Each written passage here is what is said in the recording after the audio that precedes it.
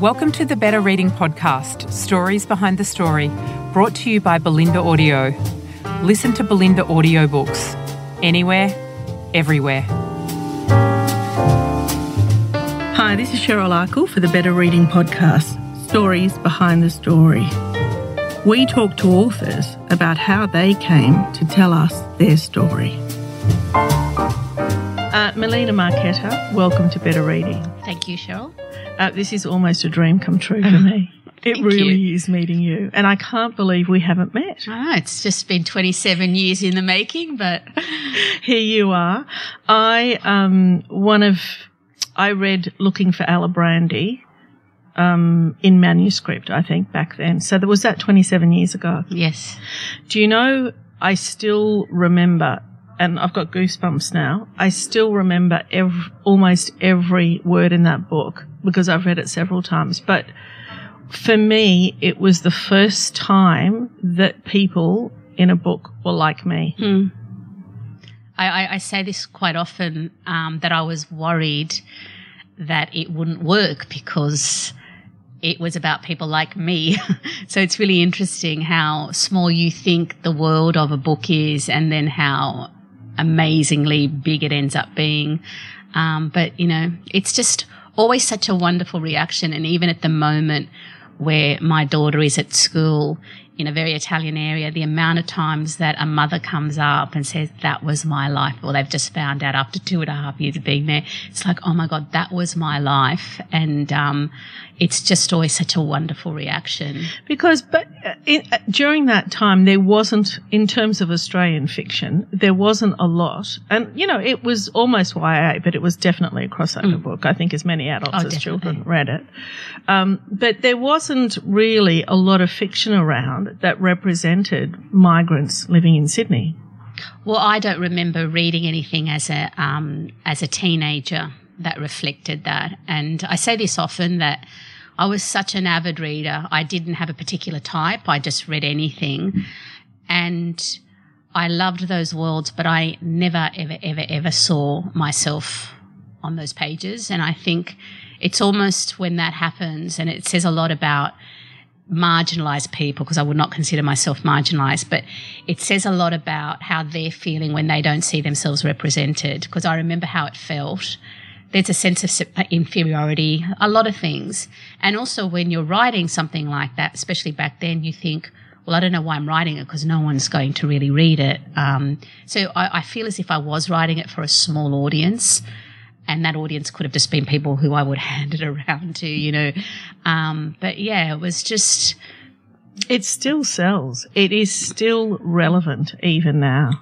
And I know that because I speak to, apart from adults who've grown up with it, but it shocks me that kids are relating to it, and not because of because what it's about, but there's absolutely no social media in it.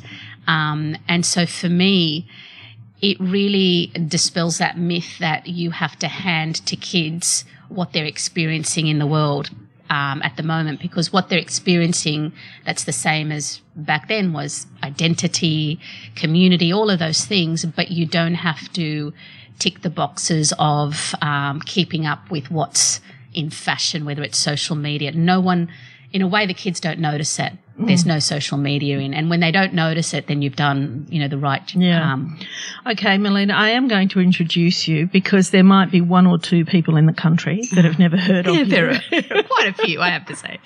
Melina Marchetta is the author of 9 best-selling novels for young people and adults, including the multi-award-winning and much-loved Looking for Alibrandi, which is what we were just talking about, and the 2009 Michael L. Prince Award winner, On the Jellicoe Road. In 2011, her novel The Piper's Son was longlisted for the Mars Franklin Award and shortlisted for the Prime Minister's Literary Award. Melina is one of Australia's most cherished authors and the queen of Australian coming-of-age stories. I like that. Her new book, The Place on Dalhousie, am I pronouncing that properly? Yes. Yeah, is a compelling and poignant family saga featuring Jimmy Hallier, a character from several of Melina's books, and a new character, the fascinating Rosie Gennaro. There's so much I want to talk to you about.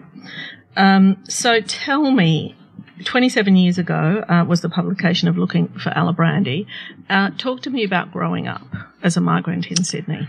Well, I was the child of both a first-generation Italian and a second-generation Italian. So my mother was born in North Queensland. So I'm a product of pre-World War II migration and post. And my parents met in North Queensland, but they came down to Sydney with all of my father's family. We grew up in, that typical close-knit. We saw our cousins and our, extended family every Sunday for lunch. There would have been, with no exaggeration, probably 30 of us.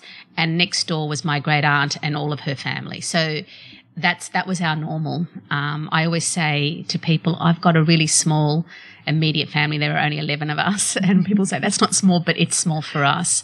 We all grew up living 5 minutes away from each other. And strangely, now we've all ended up all about 5 minutes away from each other. And it was just, my whole life did revolve around family and school. And my mother is still a very strong Catholic, so just that Catholic upbringing that is reflected in those earlier books. It was a strict household. Do you have siblings? I'm in the middle of two girls, so there's three of us. We're very, very close. Love sisters. Yeah, we're very volatile but incredibly close. And I just think I said the other night at my book launch, and I say it all the time, that if I hadn't been born into that family, I would have found my sisters in the world. And, we always muck around and say, we would have been kicked out of something together. We're three very different people, but close in age? Well, I'm being in the middle. My older sister's probably about 2 years older than me, and my younger sister's about 3 years younger than me. But growing up, they were into the same things. They were very much into, going out and socializing, and I wasn't. So they would go out quite often together. So there was no favorite here or there. And, we weren't kind of governed by how close we were in age. It was basically our interests. And that's still the case now. And they still like going out. We have a different version of going out. Yes. But just really interesting people. I always say, and I don't think that they've ever taken it in any other way, but they're the most accomplished people. They're two women who can do anything. And I'm not saying that I'm not, but I can do a few things well. They can do everything well. And I sometimes wonder what happened to them when this book came out, where all of a sudden the attention was just on one person. Like, people would come up to us at parties and say to them, your sister's so talented. And, for me, I thought, no, these are the most talented people I know. And they're still two of the most interesting people I know. So it was just that. And same with our parents. We're a very close-knit family, and that's one thing I'm very grateful now, especially that my parents are getting older and there's that reversal of roles. But I always say to my, even to them, but also to friends, they were such great parents, but we're pretty good daughters, especially in their old age. So I think that anything that we squabble about is forgivable, because I think we're very good people to each other. So tell me about how you got to writing Looking for Alibrandi. I mean, how does that happen, and how old were you when you wrote it? I just think of that crazy girl in that bedroom thinking she was, and no one mocked it or anything, but one of the, I have to think of things in order, because it's such a long time ago and I never thought it would be published. So I wish I had recorded everything that happened. But I was an avid reader, and as I said before, I wanted to see myself on the pages. So I think it came from a very egocentric, I suppose, desire. And so I remember writing a story, and I left school when I was 15, and I went to business college because my mother said, you're just too young. And I was a very young 15-year-old, and she didn't want me in the workforce at 15. So I went to a Catholic business college, still in uniform. Remember it. My hands were covered. When we were typing, our hands were covered with a cloth so we wouldn't look at the keys. Best thing that ever happened to me. And up till that stage, if I wrote anything, I could never read it back because my handwriting was really bad and still is. So that's when I started writing this story about a girl called Genevieve Tyson, and I used to hand it to the girl next to me in the typing lines, and she'd say, "It's amazing, give me more." It wasn't amazing, but I think she was the same as me in the sense of she loved reading. The character wasn't an Italian girl. And that story just didn't work because she lived in Kiama. I had never been to Kiama in my entire life. I remember I used to ring up what are those holiday places and get all the pamphlets. I felt as if at one stage I knew every street in Kiama and never went there until probably 10 years later. And why Kiama? I think you always think it's more exotic to have something far away, by the beach. These girls used to hang out by the beach. The one thing it has in common with what I ended up writing is that this girl was living with her mum and she meets her dad for the first time. And of course, having friends and going through HSC. So I was always told, my sisters and I grew up between two worlds. We didn't feel that we were Italian because we had an English-speaking parent. So the Italian girls at school would sit around talking Italian and you were an outsider. And with the Aussie kids, you were an outsider because you weren't allowed to go out like they were. So I'm surprised I found myself a group, and they are still very close to me today. And one of them I dedicated the book to, my best friend Brenda. And at that stage, people would say to me, if you go to Italy, it'll all make sense to you. You will get off that plane and you will know in your soul that, you are home. And so when I was 19 years old, I went to Italy with my sister, and that did not happen. But what did happen was we sat around with great aunts, that wonderful dialogue that happens around a table, food, the whole thing. And it was it was amazing hearing stories of when my father and his family left in the 50s. They were crying, still telling me this story decades later.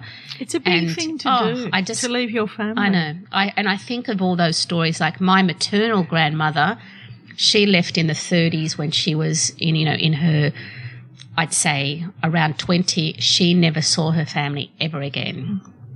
Up till the last, she died in her 90s. She was ringing her sister, but there wasn't Skype back then. Even and they didn't have the means. And I just think that having come from such a close knit family, I couldn't get it out of my head. Yeah. And I came home and I said to my mum, I'm going to write a novel. I thought instead of Genevieve Tyson, by the beach, in Kiama, I'm going to write a novel. And I thought I'm going to interview my grandfather, who was, interned during the war, who had all these interesting stories. We never listened to them. We were always like, oh my God, here he goes again. And he lived in North Queensland. I said to my mum, when you go up there, tell him I really need to talk to him. And she came home from that trip and said, he's got Alzheimer's and it's all gone. Oh. So I had to then rely on my grandmother, and that's why it became a story of 3 generations of women and not someone finding out about her family through her grandfather. So that's the interesting way a book can end up going in a direction. And sadly, all those stories, I'm so fascinating with the whole being interned, they're gone, and that makes me think, listen to your grandparents when they're telling you stories. Oh, I've got a couple of questions. Why did you leave school at 15? I didn't have confidence as a student. I don't think I was quite interested. You weren't engaged enough. I wasn't engaged enough, but, I had always started. I was a late speaker, believe it or not. And so by the time I started school, I had just, started speaking really, whereas my sisters, they already knew how to speak Italian. That's why my Italian's really poor, because you pretty much learn that second language or that first language in a way before you start school. And so my first language, came when I was about 4. So I always felt as if I was on the back foot. Didn't, learn to read until, I was in first grade. My, first grade teacher, my mum came up wanting to know because she had these 2 brilliant children. And that's where my mother just spent every afternoon for the next, 6 years at that school helping her teach kids to read because of me. So I think I had a lack of confidence. And my view now, and it's interesting that I went to university to be a teacher, was that if I had done the year 11 and 12, I think I would have failed.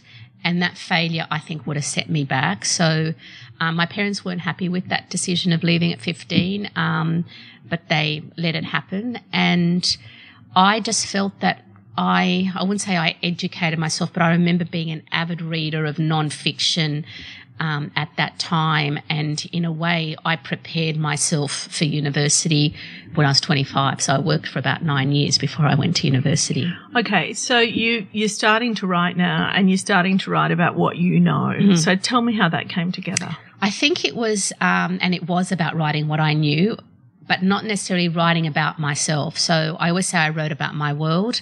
And the thing that also happened around that time, my friends and both my sisters, they had to leave our school, only went up to year 10. And so they had to go to a year 11 and 12 school. And they always spoke about being outsiders. And I think that that really helped with that idea that Josie Alibrandi was a scholarship student and an outsider. And the one thing I did know was if I said this, if Josie went to school where I went to school, she would have been running the school. Mm. So I had to send her to a part of the city that I was, for me, the eastern suburbs, oh my God, only rich people live there. And, all the stereotypes in your head. So I thought. And only Aussie girls live there. Yeah. And I just thought I'm going to send her over there to a world where she's out of her, I suppose, her comfort zones. And so was I. And it was slowly doing things like that. And, just making like I knew that she was going to come from a single parent family, that her grandmother was going to have a great influence on their lives. So Katia, the grandmother, was based on both my grandmothers. My Katia in her younger age was my maternal grandmother, and older age was my paternal, who was really a matriarch. So it was just all of the things that I had experienced. Tomato Day. Someone sent me a photo on Sunday. They were having this Tomato Day, and it was just amazing. I thought, oh my God, it's such a lost art in a way. But it was all the things that only we felt we had experienced, because you didn't talk about it at school. You never spoke about it at school, because it would have made you an outsider. You were always trying to fit in. I was the same. Always, and lying all the time. Like the amount of times that I'd say, oh, we've got a wedding, when we didn't, because it just meant we weren't allowed to go out, So it was kind of living another life when you went to school. Mm. Okay, so you've got this book. You finished it. How old were you when you finished it? So first draft, so I started writing it, and it was double the size it is now. And because it was in both first person and third person, it went 3 years after she left school. And I remember I was working in the bank at the time, and the yellow pages, or I'd look up publishers and I'd ring up and say, I learned to use the language. That's very brave. I know. I just thought, in a way it was brave, in a way it wasn't, because you didn't have to give your name. But I remember the line I would use is, what are the prerequisites of getting a book published? And I was told the three things every single time. One was that it had to have a synopsis, it had to be double spaced, typed out. And the third was every year, they get 2,000 manuscripts sent to them, and only 1 or 2 unsolicited ones. And I thought, oh my goodness, But there was something in me that thought, no, there's something here. And it just constantly got rejected. But not every time, but maybe every second time it got rejected, there was always a scribbled note or something saying, you've got a really strong voice, almost don't give up. So I don't know whether you imagine there's magic ink and you read something in those rejection letters, but I read that there was something there that people were responding to. Another time I rang up someone who had rejected me, just wanting a bit more information, and what I found out in that company was that more than one person had read it. And I thought, that means something. So it was those little things that gave me the... I'm Sandra, and I'm just the professional your small business was looking for. But you didn't hire me because you didn't use LinkedIn Jobs. LinkedIn has professionals you can't find anywhere else, including those who aren't actively looking for a new job, but might be open to the perfect role, like me. In a given month, over 70% of LinkedIn users don't visit other leading job sites. So if you're not looking on LinkedIn, you'll miss out on great candidates like Sandra. Start hiring professionals like a professional. Post your free job on linkedin.com/spoken today. This podcast is brought to you by eHarmony, the dating app to find someone you can be yourself with. Why doesn't eHarmony allow copy and paste in first messages? Because you are unique, and your conversations should reflect that. eHarmony wants you to find someone who will get you. How are you going to know who gets you? If people send you the same generic conversation starters they message everyone else. Conversations that actually help you get to know each other. Imagine that. Get who gets you on eHarmony. Sign up today. Confidence to keep on writing it. And there I was, in my parents' home, in my bedroom, back in the day of computers just being on the market. I remember once losing at least 7 chapters. And of course, you see that as a sign of, well, those 7 chapters weren't good enough. And, but it was pretty difficult.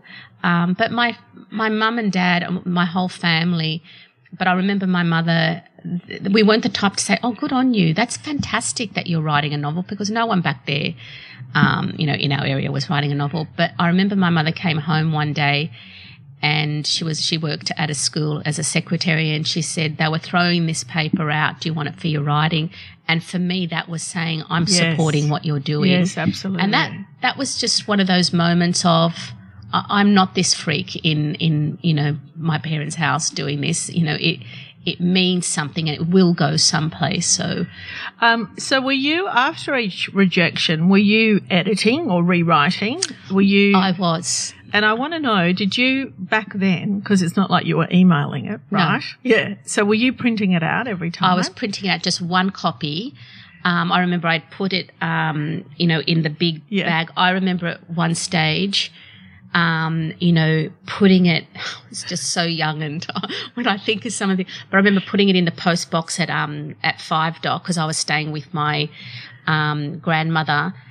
And I remember saying a prayer, it was just that kind of, oh, my goodness. And then, of course, if you got home from work and you saw a package out the front, because they used to return the manuscript if it was rejected, then you just knew. And sometimes that package would sit on my bed for, a couple of weeks before I opened it, because I knew what was inside. And then I would go, okay, if there was anything at all, the information not usually given to me, I would take that on board, but I would go into it again.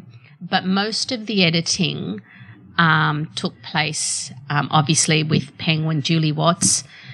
Julie Watts wrote me a letter that I still have, and it almost predicted what has happened. Okay, tell me. We need to know that story. Yeah. So at what point did you come home and there was an envelope and not a package? There wasn't. I was, by that stage, so this was a couple of years in the making. So I think I was about 24, and I was still working. So I was working in a travel company in the city.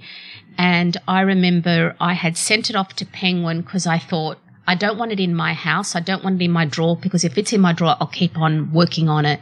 And really, when you're sometimes self-editing yourself after ages and ages, that term of, it's like moving the broccoli around in your plate. The broccoli is still there at the end. So, I thought I want it out of the house, and I sent it to Penguin as a last resort.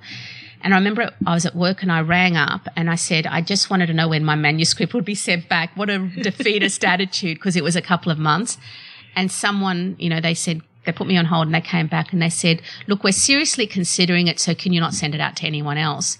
And I just remember sitting there. I hadn't told anyone at work that I was writing a novel, and sitting there thinking, oh, my goodness. And I eventually received a very long letter from Julie Watts telling me how much work I had to do. But she made a prediction, something along the lines of, we feel that if you're willing to work on this, this could be a novel that people will read in years to come. It was, as I said, it was like predicting. And I remember thinking, what a strange thing to say of, if you're willing to do the work. I thought, oh, who's not willing to do the work? But I didn't realize, it's so much work. But there are people out there who don't want to be edited. So I just thought, of course I'm willing to do the work. And I found that difficult because, as I said, it was double the size it is now. I had to choose one voice. They said to me, choose, is it going to be third person or first person? First person, I think, was in her diary. I chose first person. And then I realized that I didn't want it in diary mode where she is the audience. I wanted the audience to be out there. Yeah. So it was making decisions like that. It was getting rid of the 3 years. It wasn't a big part, that last part, but some people said really interesting things in those years that I had to put in the mouth of characters, in the first part of the story. And really from when I got that first phone call to when it came out was about 3 years of editing. So it's the longest. 3 years. Yeah. It was really, really a long time. And I remember it was called The Emancipation of Alibrandi. I remember the first cover that I saw, which was a photocopy because, there wasn't, you weren't getting sent images in email. It said The Emancipation of Alibrandi by CMA Marquetta because they're my initials. And I thought that was so dramatic. And, I was told a couple of months beforehand, we're going to have to change the title. No one knows what emancipation means, or no one will know. And also, what's wrong with Melina Marquetta? And I just thought, oh my God, people will know. They'll know it's me who wrote it, So it was such a exciting time, but it was an interesting time because I remember thinking, if I'm smart enough to write a novel, that will be published, then I'm smart enough to go to university and be a teacher. And that's what I did. So I did it kind of the other way around to what a lot of people do. Was the book published by the time you got to university? No, I was in my second year of university. I distinctly remember that time. I failed my first English essay. It was on King Lear. I still believe I failed it because the lecturer was probably looking for some brilliance, because when I read it now, I think that's a pretty good essay. But I remember being more upset about failing that essay and crying my head off than the fact that my book came out that week. And King Lear, isn't he the man more sinned against than sinning? Is that what it is? I want to so you were working at Target in Leichhardt, and I must have read it during that time or just shortly before it came out because I was working in a bookstore, in a bookshop, and I remember seeing you from a distance in Target and thinking, oh my God. That is so funny. That is Melina Marquetta. I was so in awe. And I used to go in sometimes to try and just sight you. You should have just come up and spoke to me. I was saying you're that. You're a published author. I know, but I was working part-time at Target, with a lot of, I was a uni student, but I was, working with a lot of year 12 students, and they would say they came to my first book launch and they'd say to their friends, she works with me at Target, and people would say, don't be ridiculous, as if she works at Target. But I think every Italian girl I knew had, 2 or 3 jobs back then. So, and we all had to. I know.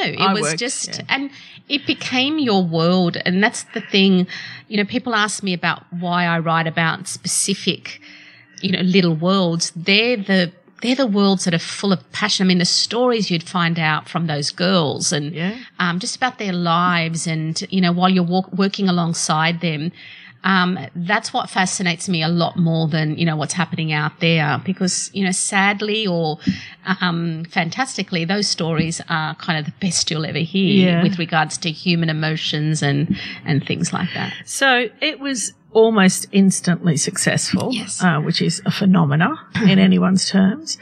And how did you deal with that?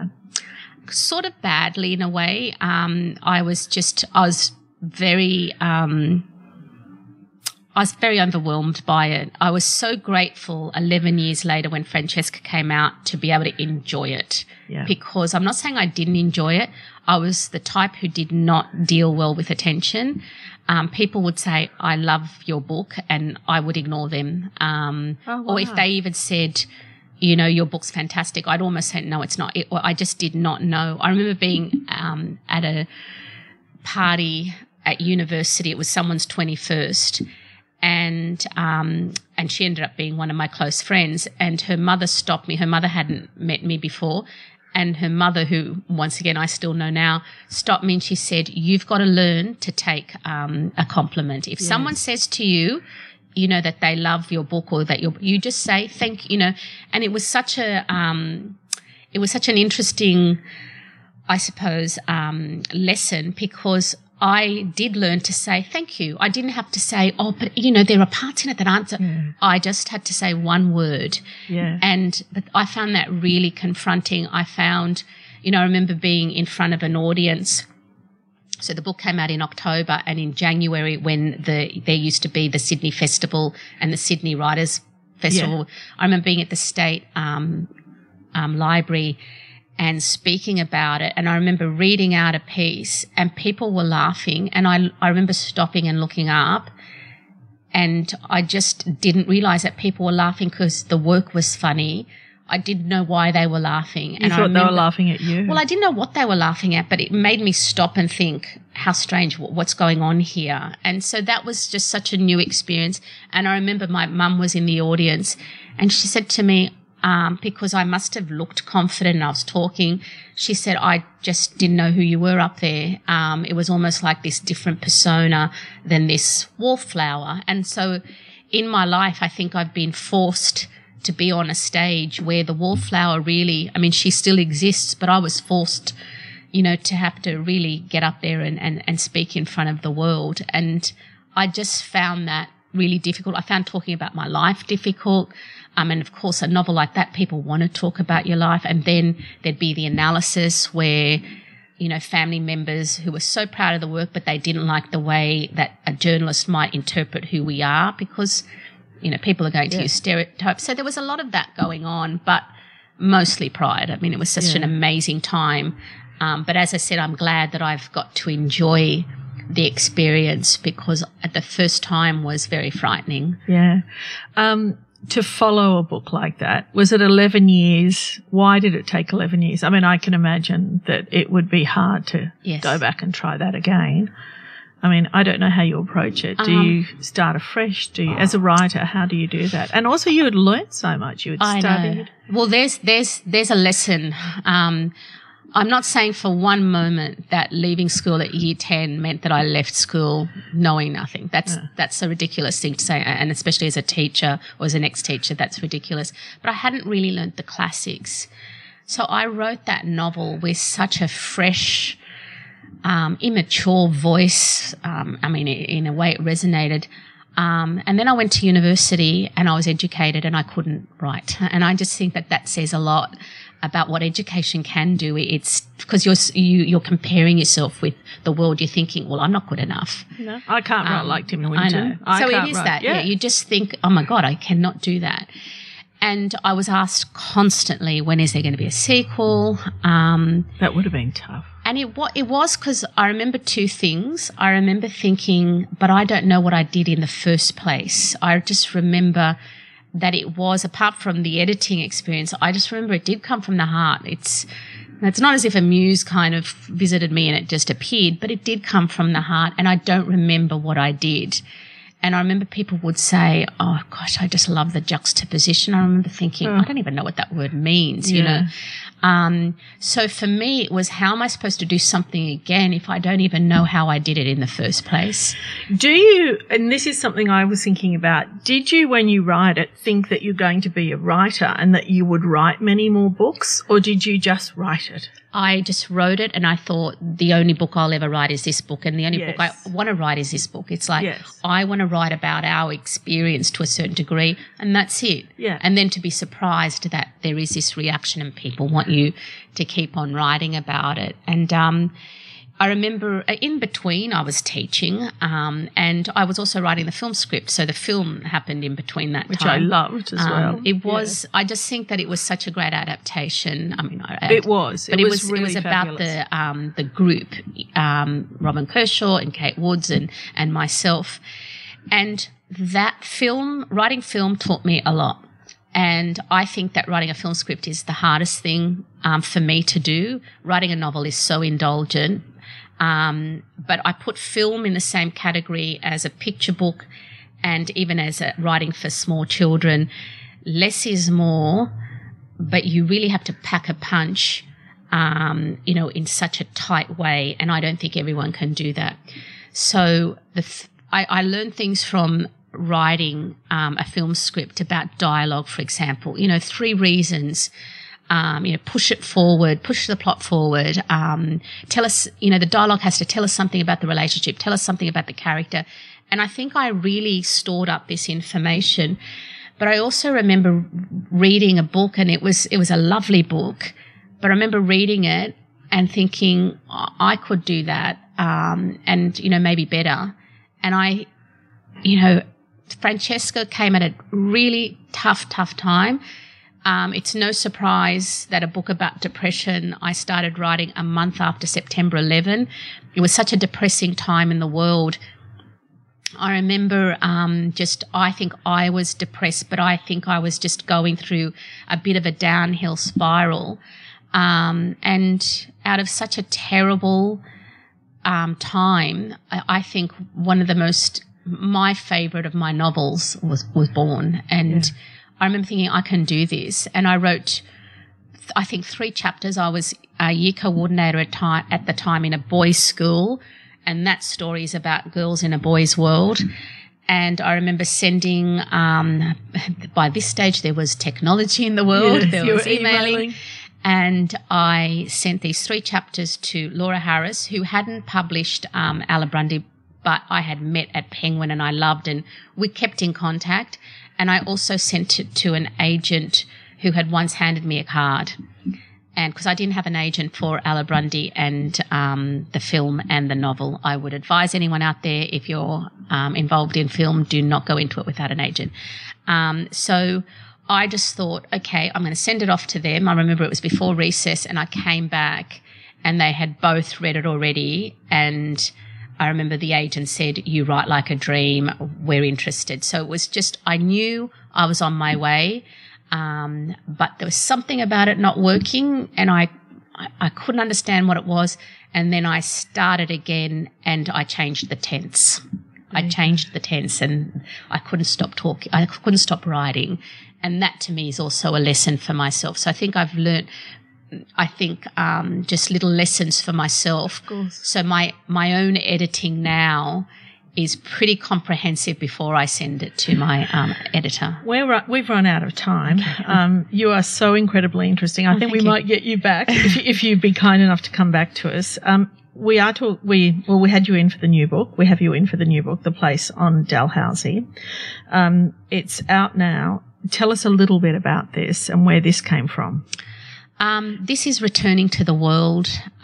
You could say it's returning to the world of Saving Francesca, but it's returning to the inner west. It's returning to community. Yes. Isn't it? And yeah. I live a suburb away, and it's about a house that was rebuilt by, and I would call him a migrant because he came out in the 90s. Usually Italian migrants came out in the 50s.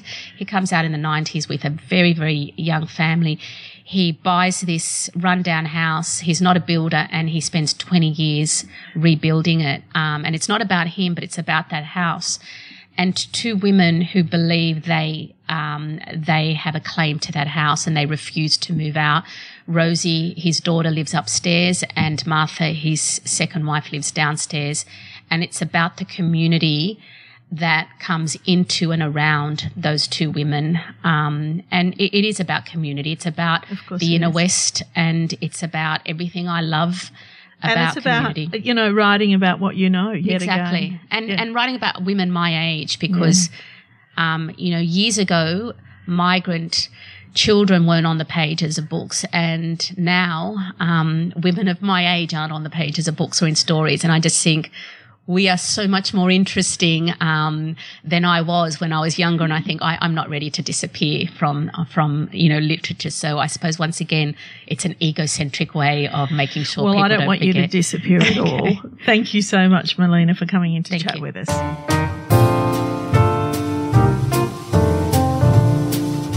If you'd like more information about Better Reading, follow us on Facebook or visit betterreading.com.au.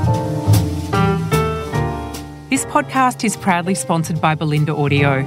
Belinda audiobooks are available on CD and MP3 from online booksellers and bookshops everywhere, or you can download from Audible, Google Play or the iBook Store. We've also created our own app called BorrowBox that's available from both the App Store and Google Play.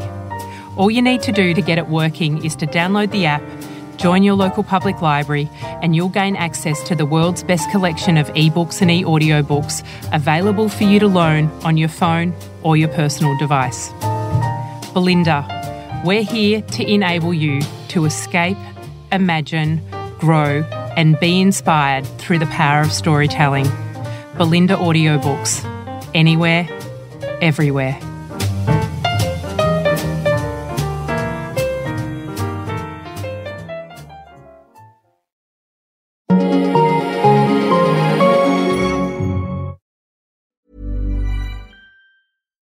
When you need mealtime inspiration, it's worth shopping Kroger, where you'll find over 30,000 mouth-watering choices that excite your inner foodie. And no matter what tasty choice you make, you'll enjoy our everyday low prices, plus extra ways to save, like digital coupons worth over $600 each week. You can also save up to $1 off per gallon at the pump with fuel points. More savings and more inspiring flavors make shopping Kroger worth it every time. Kroger, fresh for everyone. Fuel restrictions apply.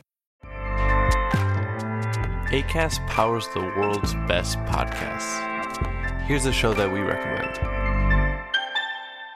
The Real Housewives is a guilty pleasure for most, but if you're looking to not feel guilty about that pleasure, tune in to Everything Iconic with me, Danny Pellegrino, where I break down all the messy moments and behind-the-scenes antics of Bravo's popular franchise. And on Everything Iconic, I also interview celebrity guests like Kelly Ripa, Keke Palmer, Drew Barrymore, Cameron Diaz, and more about their guilty pleasures, their past work, and so much more. So if you're pop culture obsessed and find yourself watching way too much reality TV like me, tune in to Everything Iconic with Danny Pellegrino, wherever you listen to podcasts.